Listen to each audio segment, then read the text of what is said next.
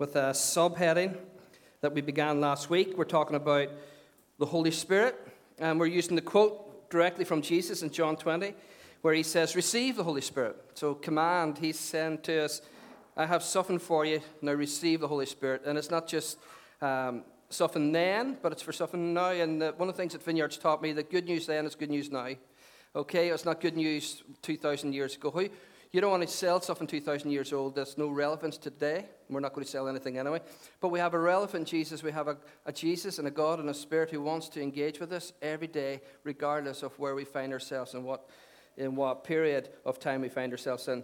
And so this is a part of an overarching series called Anchors. And the reason why we're doing Anchors is that all of us, we anchor our lives into things, don't we? You may be aware of it, you may not. You may say, I don't really do that. You do. We all do that. We anchor our lives into, we just bet our lives, and some of it is people, relationships. Some of it is something that interests us. Some of it's maybe politics. For some of us, it's family. But the thing that I want to help us to do is anchor ourselves in the things that are timeless, things that are unchanging in a world of shifting sands, so that we engage in something that holds our hearts steady through storms and through changing times where truth is irrelevant, where we find ourselves in cultural moments that are shifting fast and that have sped up, where we feel sometimes fearful to express truth and reality and who we are as the people of God and the community of faith. And so what we want to do is help you best we can in this moment so that you can know who you are, know what you're called to, and know what you're about. Does that make sense? And one of the most important things in that is our friend, the Holy Spirit, that your lives are anchored in His presence. There's a brilliant teacher. Unfortunately, he's not well enough anymore. He's in old age, and I think he has Alzheimer's. And this guy I had the privilege of hearing many years ago at one of our Vineyard National Leaders Conferences, a guy called Gordon Fee, brilliant theologian, charismatic, spirit-filled theologian. And man, do we need them. Fee gave us a brilliant definition. It's so easy to remember. I'm looking at my notes. But he gave us this brilliant definition of the Holy Spirit. It is simply this. The Holy Spirit is God's empowering presence. God's empowering presence. Simply put, when we're dealing with the Spirit, we're dealing with none other. Listen to this. You're dealing with none other than the personal presence of God Himself. So there's no escaping Him. There's no, let's put that aside. Let's keep Him in the shadows. Let's keep Him in the background. Let's keep Him as a creed. Let's keep Him as something that we bring out in the end of a prayer to dismiss a congregation. He's more than that. He is God. He's God. He's God's person. He is God's power. And He's God's presence here on earth. That's what He is. But so we know the presence of God, right? We've heard about Him, we've read about Him, but sometimes, like I said last week, sometimes there feels like a gap. Do you ever feel a gap when you read the Scriptures? You read the Scriptures of Jesus, the miracles, the signs, and the wonders, the disciples compelled by the Great Commission that was just so compelling, wasn't sold at all. Like, do you not love Jesus' sales pitch? Leave everything, follow me. It's like, give me a bit more. Like, he could have done with a good PR person, couldn't he? Sometimes I just don't think he would have worked for social media, or we wouldn't have given him a PR job or .com's job. He wouldn't have been very good at it. Leave everything, follow me. Sure, there has to be more to it. This is my livelihood. This is my tribe. This is my family. Sure. And people were compelled by His presence, compelled by the authority, not just His words, but His works. And they were compelled so much that they left everything and followed Jesus to go on this cause called ushering in the kingdom of heaven. But as we read it, there seems to be a gap. And then you read, for some of us who read a little bit more, maybe you like to read people of church history and people, heroes of the faith. One of my heroes of the faith is Mother Teresa. We all have our heroes, people that inspire us, and that's good, because Paul says, follow me as I follow Christ. So it's not a bad thing, actually, to follow some people. You just don't anchor your life in them. You're not their disciple. You're a disciple of Christ. There's a difference. But as you read about people like Teresa, who I just read recently a brilliant quote, just so simple. She was never called to be successful, only to be obedient and faithful. Isn't that brilliant? In a world of dying for success and our slice of the cake of popularity and fame. What a brilliant, humble servant. Never called to be successful, only called to be faithful. We took that posture. What a different culture, what a different country, what a different nation, what a different society. But we read them and we're just enamored by them, and then we think, yet again, there's a gap in their life and where we are today. What is the gap? Where's the gap? What are we missing? And so there is this gap, and we're aware of it when we read Scripture, when we hear the stories of early church, how they quickly obeyed. And yet it just seems to be that they're filled with faith and confidence and boldness. Don't get me wrong, the early church was full of problems, right? They had their share of problems. I have people come to me every now and then and say, is it possible to be like the early church? And I say, yeah, no problem at all. Like the sexual immorality part, that's easy. Or the false teachings that weave itself in through. And of course, the sectarianism that sometimes raises its head. Do you remember the time the sectarianism came to a head when people were just looking after a certain kind of widow? When there were Jewish widows being fed, not Gentile widows? You remember that? That's called sectarianism. It's called racism. Right? So they had their share of it. They were loaded with sexual immorality. That's why when Paul talks to those who were breaking bread and having communion, which we do now in our community groups, when he's talking about them, he's telling them to, you guys, you gotta put some things in order here. They were getting drunk, getting plastered in wine, eating food and being gluttons and having sex. That's how wild it was in the church of the New Testament. But we cannot deny, yet with all its problems, all its false doctrines infiltrating the community, we can't miss that they were filled with an unshakable confidence in God. God was with them, and through them, through partnership with God, the Holy Spirit, they could do amazing things. There's no doubt about that. They were unshakable. They could do amazing things. Paul wrote to the church in Ephesus. He writes this to them. He says to them, they had experienced some extraordinary miracle signs and wonders. Phenomenal things are happening. He said to them, I want you to know that God is able to do immeasurably, more than we could ask or think, imagine. Now, when we're listening to that, we're thinking, yeah, that's just like, well, but we take it in our context, in our culture. If there's a gap between what they're saying and we're saying, there shouldn't be a gap. But if there's that gap in our logical minds, we can say safely that when Paul is saying this, that God is able to do immeasurably remarkable things, more than they could ever ask, imagine, or dream of, we can say, yeah, I get that. I think God could do immeasurably more than I'm thinking about right now on a Sunday morning, because most of us are thinking, what time's he shutting up at? What time am I eating at? Where am I eating? What am I going to eat, right? So we're thinking that. No, we're not thinking that. But anyway, I exaggerate to tell a story. But in the context of where Paul's speaking, the power of God was so great. The God of all creation, the Holy Spirit was breathing and moving. They seen extraordinary, incredible miracle signs and wonders. Paul had a handkerchief, right? Which was basically, I grew up in Pentecostal circles where a Pentecostal preacher would come, and then if he was famous enough and big enough and he had a healing a ministry, you would maybe get a hanky off him, right? He'd give you a hanky, pray over it, and then you put it under your pillow, or you give it to somebody who needed healed. But that wasn't the case. In fact, it was quite gross. The handkerchief or the aprons that they used to see people healed was actually sweatbands. Because they would, in the heat in that culture in that day, they would use, I think Paul McEnroe. Yeah? John. I think John McEnroe too. I like to think of Paul. Yeah? Well, probably less modern without the tick sign on the wristband. But they were sweatbands, and people would get healed. And then there's this one, and demons were coming out of people. Yeah, demons were coming out of people. People were being delivered from demonic possession. And one time, there's this extraordinary thing. You think I'm making this up. You see, people say to me, how far are we going to go? Could we not just stick to the Bible? Are you for real? Have you read this thing? Have you read the book? Have you read the library? Do you want to go as far as the book goes? Because I'm up for it. I'm up for it.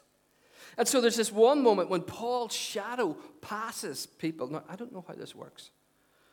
But I have an idea that he was so filled with the presence of the Holy Spirit that it overflowed in such a dynamic way that his shadow, it wasn't his shadow, but it was just the presence of Holy Spirit being in him and around him was so contagious that it says that Paul's shadow, now you're going to struggle with this because if we have this mindset that God doesn't do this stuff, then this is deep end stuff. Paul's shadow healed people in that time. Yes, St. Vineyard, this is the book of Acts. Read it for yourself. Read it for yourself. Isn't that incredible?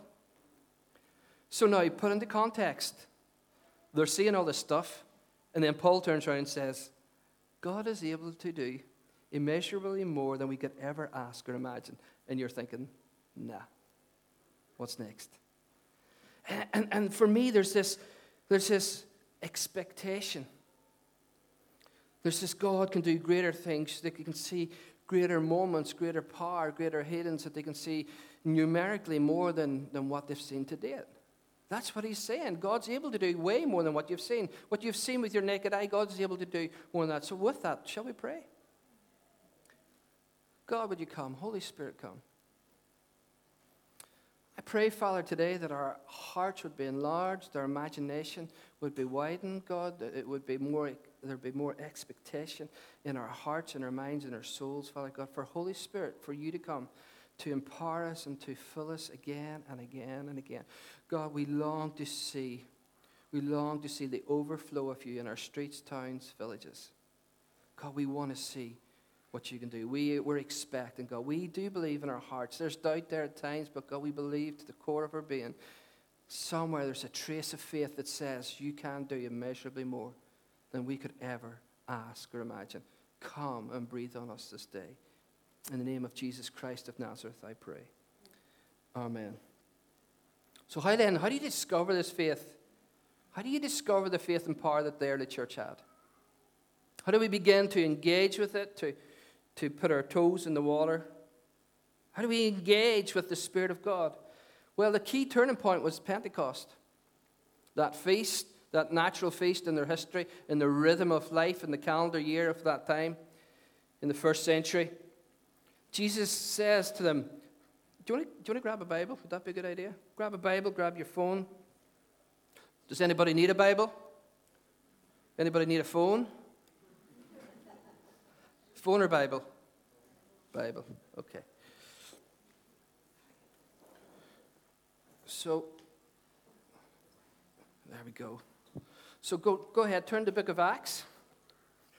If you're not sure where it is, in the front of every Bible, or as I like to call it, library, there's an index page. So don't get religious, don't try and look smart or cute. Just go to the index page, find the page number and go there. It's page 907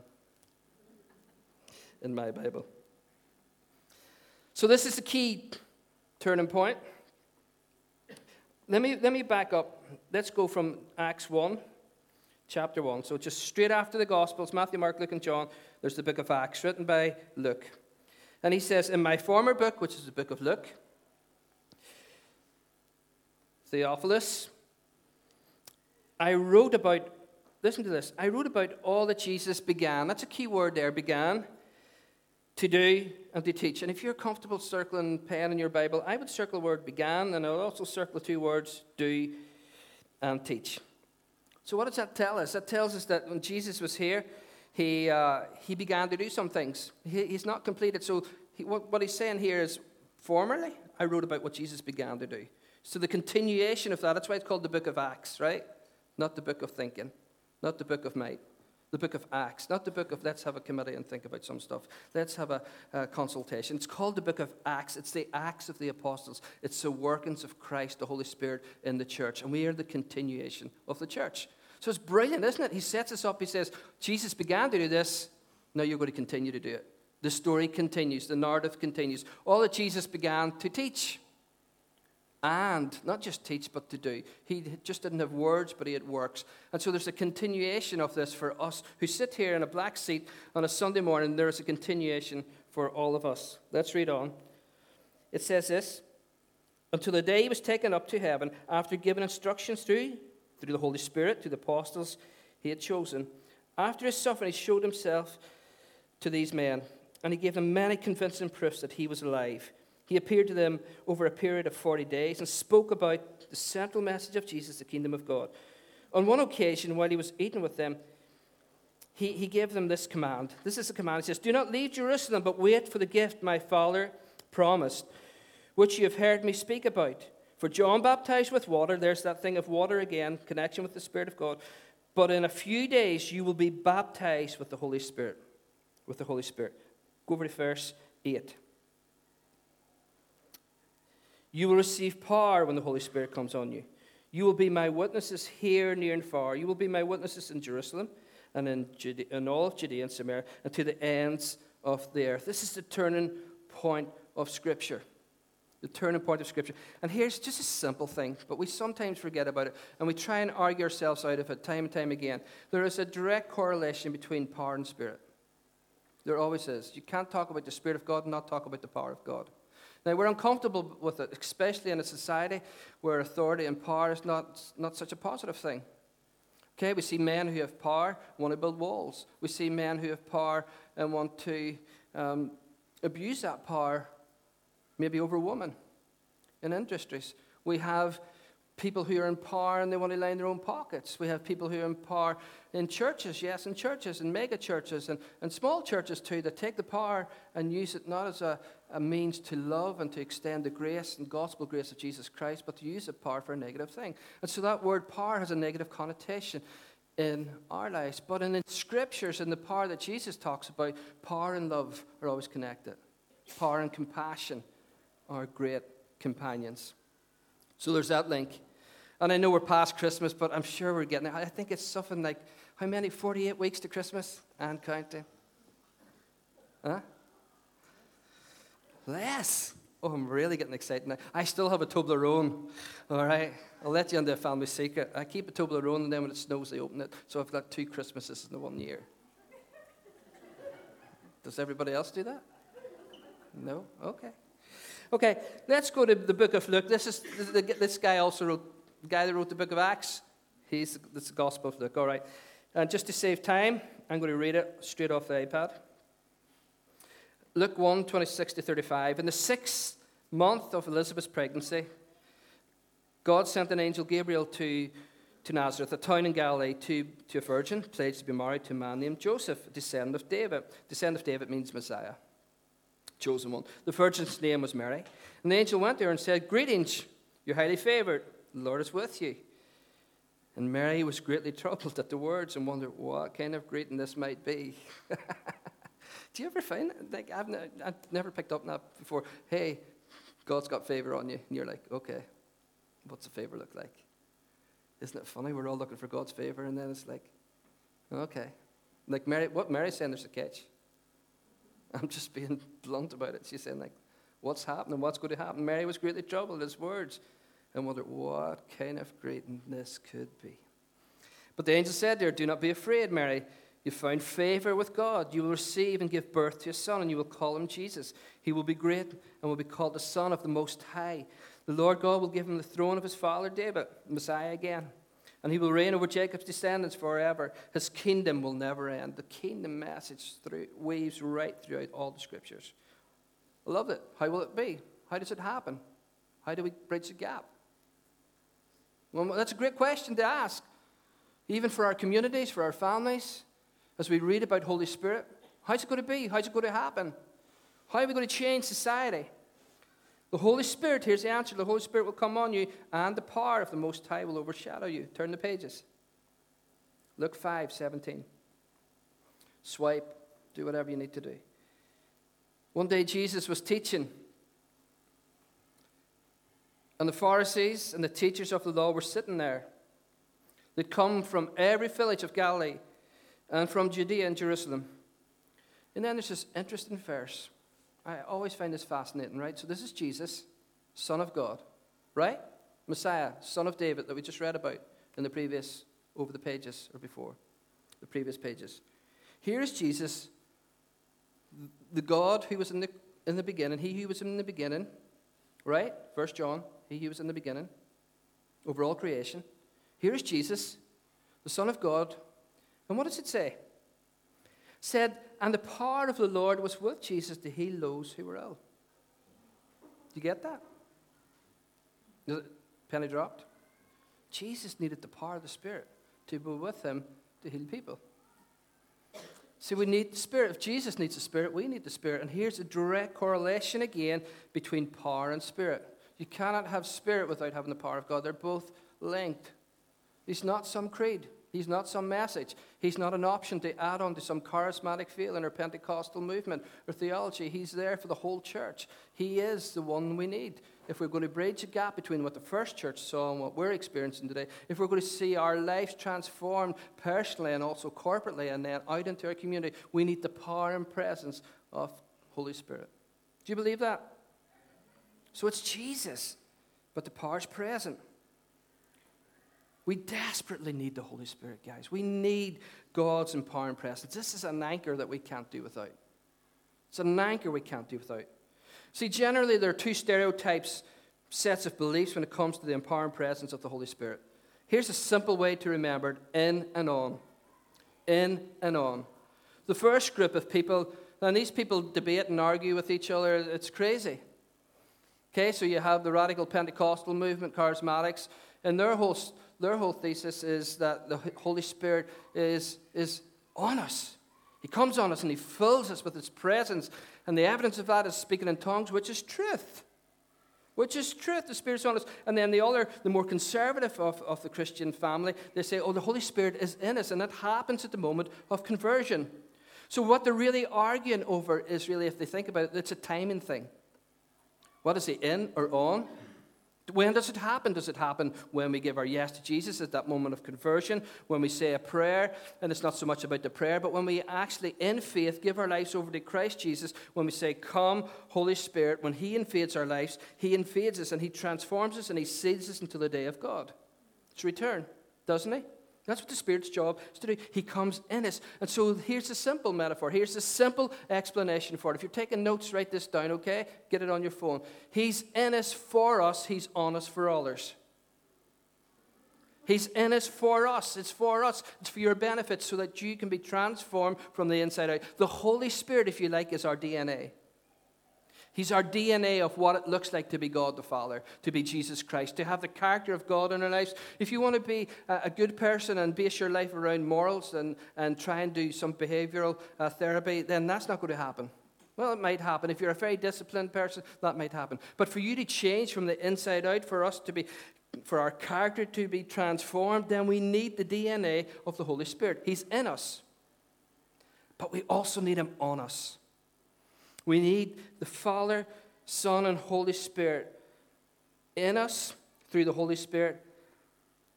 But we here at the Vineyard, see, we stand on the view that there is one Spirit, but he has two intentions, two functions. The Holy Spirit is the inner counsel. We know that. The disciples received him. You remember in John 20 when he breathed on them and said, receive the Holy Spirit? I believe that was a moment of conversion for them. I believe that was the moment where they were transformed, that the Spirit of God, just like us now, just like us sitting here, the same Spirit breathes in us and comes in and dwells us. If nothing tilts your head, that thing will. That thought will tilt your head. It tilts my head to this day, that I have the Holy Spirit within me. I have the fullness of God within me. So he's in us. He's in us. He's transforming us. He is the counselor.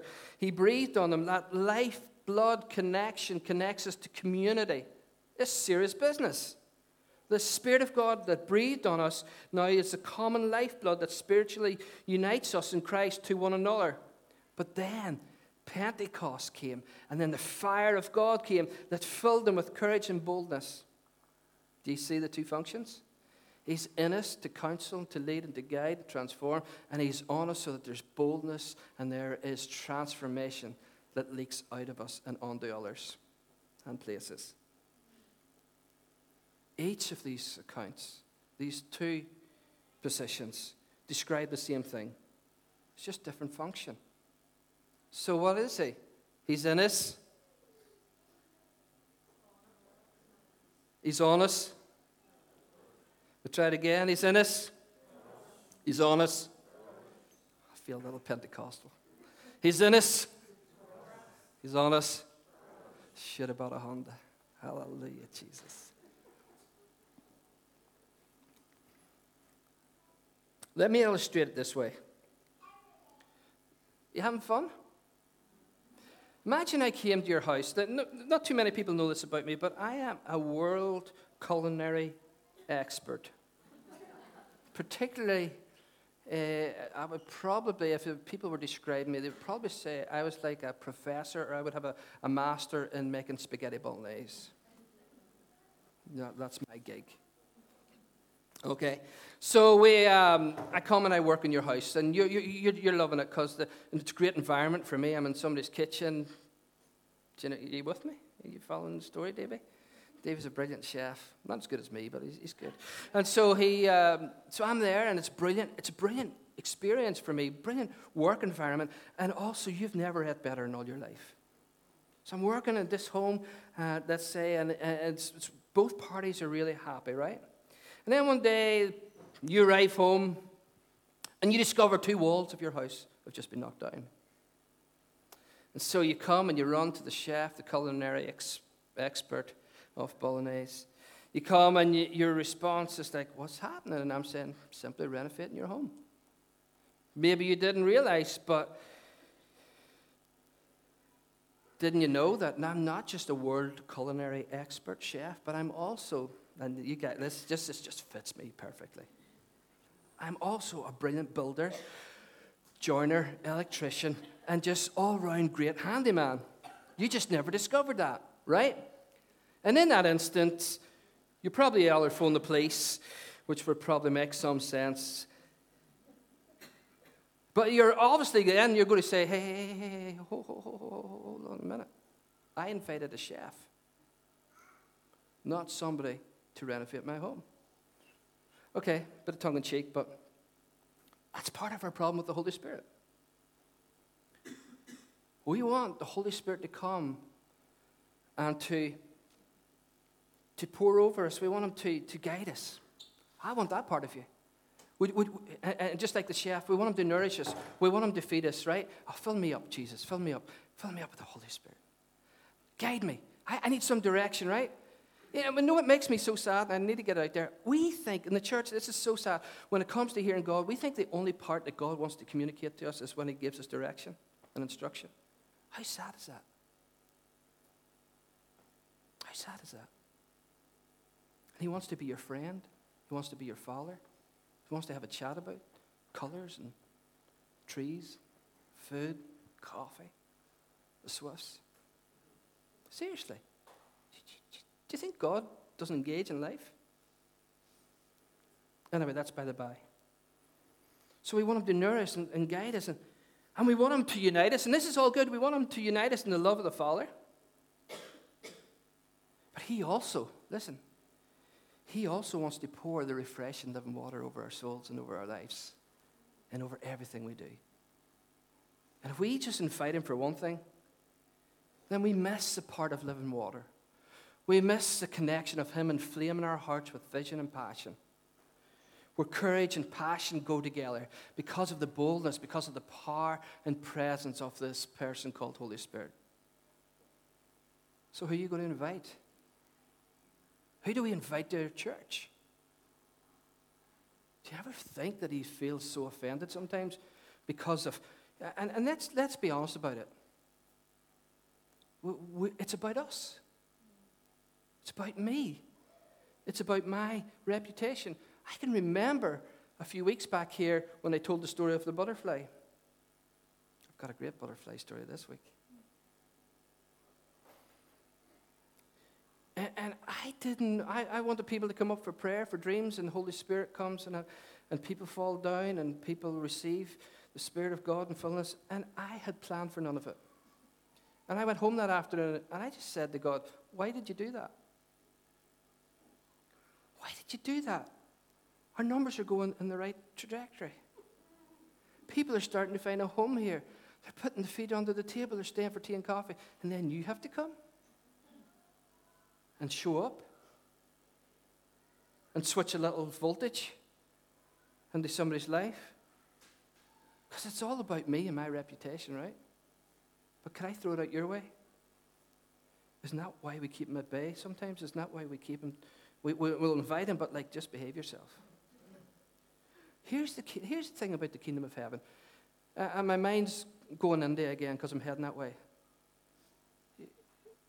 It's like, here's the thing of the kingdom. It's inviting an elephant into your living room and telling it where to sit down.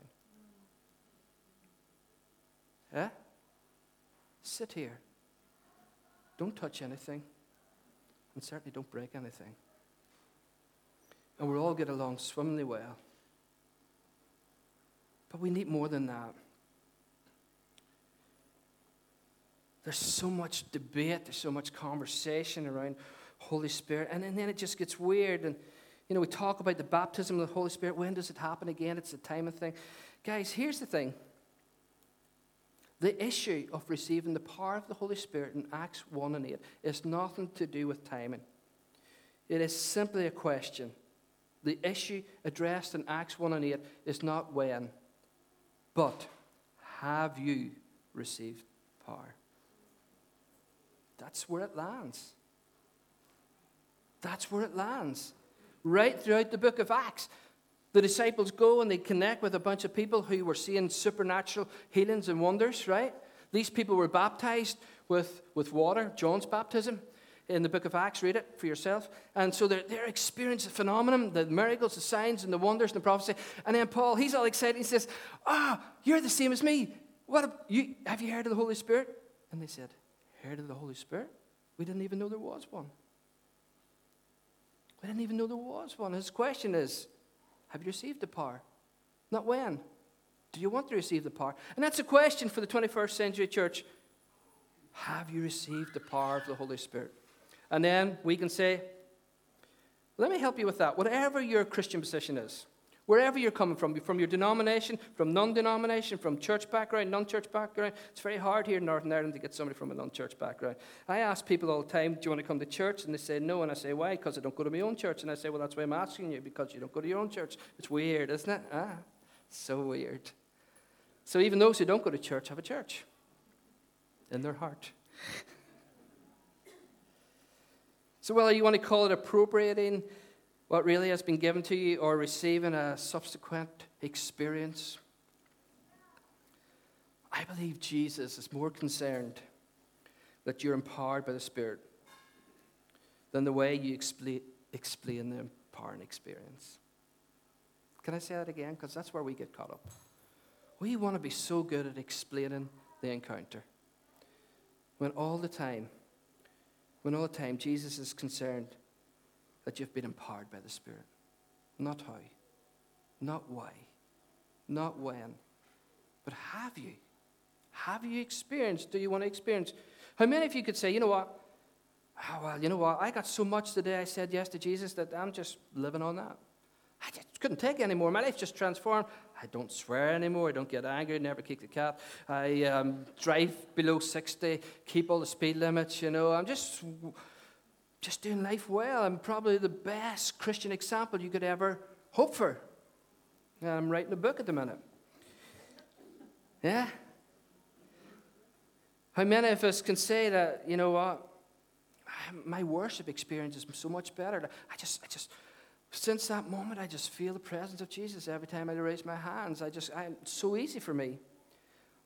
And you see the gift of discernment? Easy peasy, Japanese. Can you say that? Sorry. Inside words and outside words. That's an inside word. Sorry. I need a little emotional, healthy You see, I need a bit more Spirit. I need a bit more Spirit. That's all you've got to remember, isn't it? Be gone in Jesus' name. Wisdom and knowledge. Or guys, will you ask for more power? Will you ask for more power? Personally, how you doing? Have you enough of the Spirit's power that your life's transformed, your family's fixed, your marriages are mended, and everything's going swimmingly well? We need the power and presence of Holy Spirit. So the experience of the Spirit at Pentecost, we're closing down now.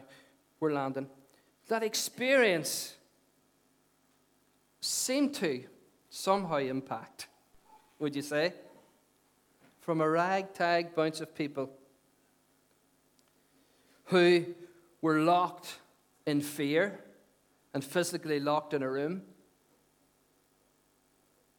after Jesus had been taken from them, it seemed, killed, a brutal death, put in a tomb. This ragtag bunch of small band of locked in fear people are in an upper room, cowering for their lives. And it seemed that they went from fear-filled to ambassadors of the kingdom.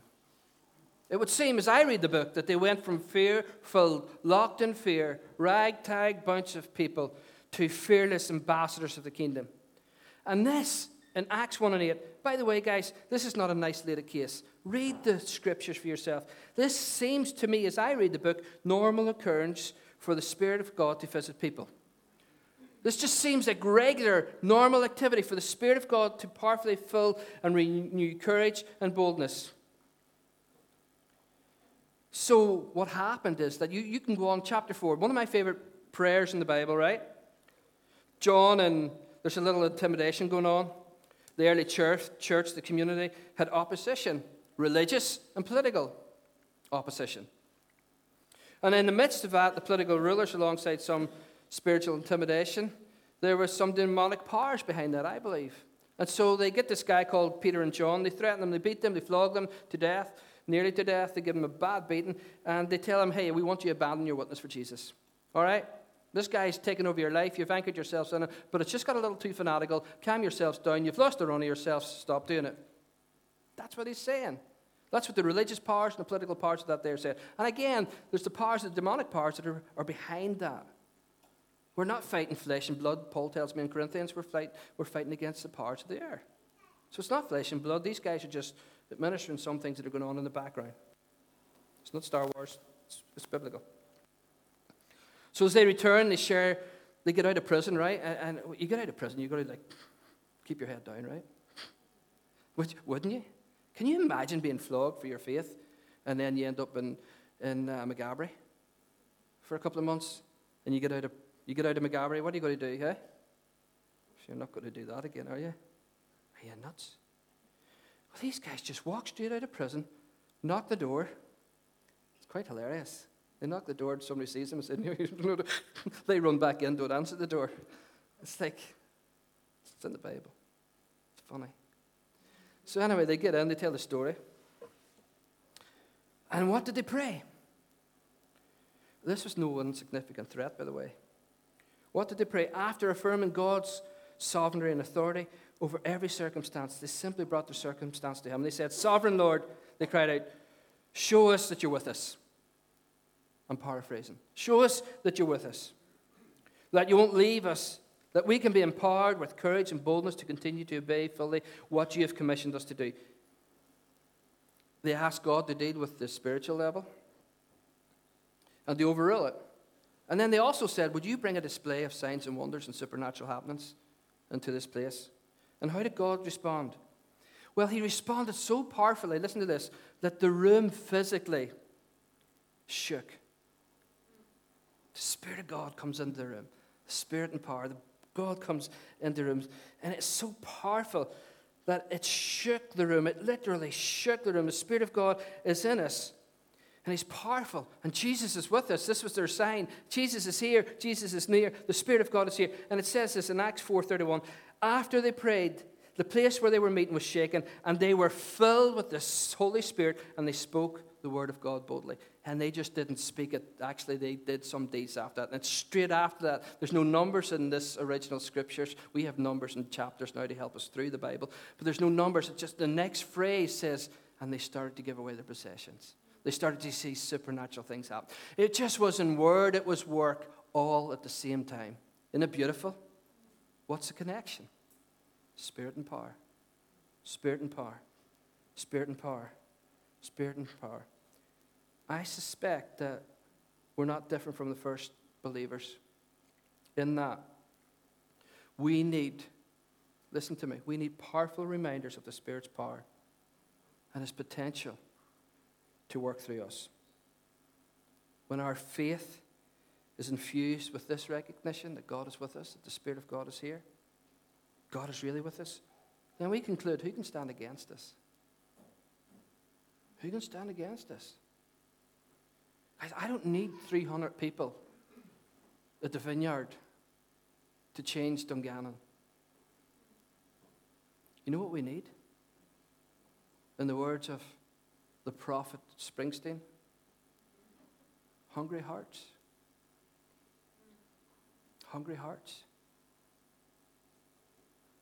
Open minds to the Spirit, receptive. Not judgmental or argumentative or not say, don't sit here, Holy Spirit. But a ragtag bunch of Tyrone people, as wild as Hugh O'Neill, in the spiritual, who would fight for king and kingdom. Not physically, but on bended knee, ushering in the beautiful, compelling kingdom of God. Why on earth would you anchor yourself in politics, materialism, religious jargon, and philosophy, and not live wide abandoned to the beautiful, beautiful kingdom of heaven through the presence of Holy Spirit? Paul said, kingdom of heaven is righteousness, it's peace and joy in the Holy Spirit. I have so much more I could say, but let's stand.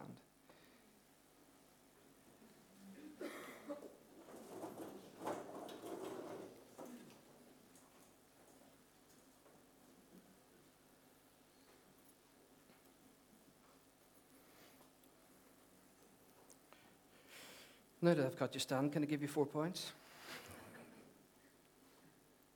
Let me fire this out very quickly. People say to me, okay, Jason, great talk, love it, I'm up for it, but why is it not happening? Why do we not see it? Number one, it's not taught. Sorry, but it's not taught. It's not taught, it's not caught. You don't care. Pastors from different persuasions, leaders from different philosophies and teaching. If they don't teach it, you'll never catch it. So there's a problem. Do you want to see people transformed, healed, communities changed? Then we need to talk about them. Second reason is, for a lot of us, it's just packaged wrong, and I can't apologize. Some ministers go up and say on behalf of all the pastors around the world, like they have this mandate to ask for forgiveness. Well, all I want to say is there's just some bad models out there.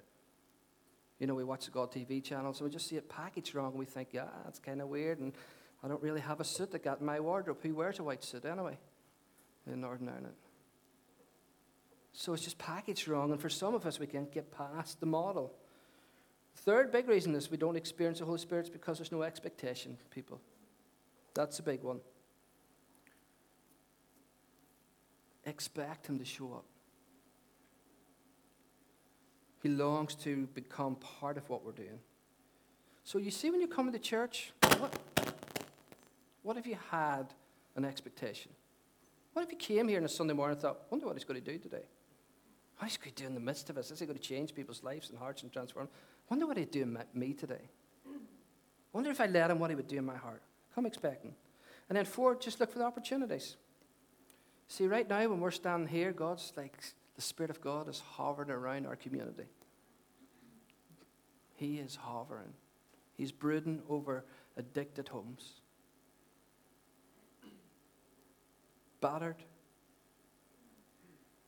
broken woman living in abuse. And the Spirit of God is hovering.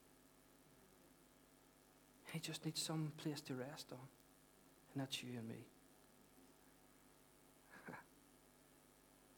So would you come? Come, Holy Spirit. Come in your presence. Come in your power. You're wonderful.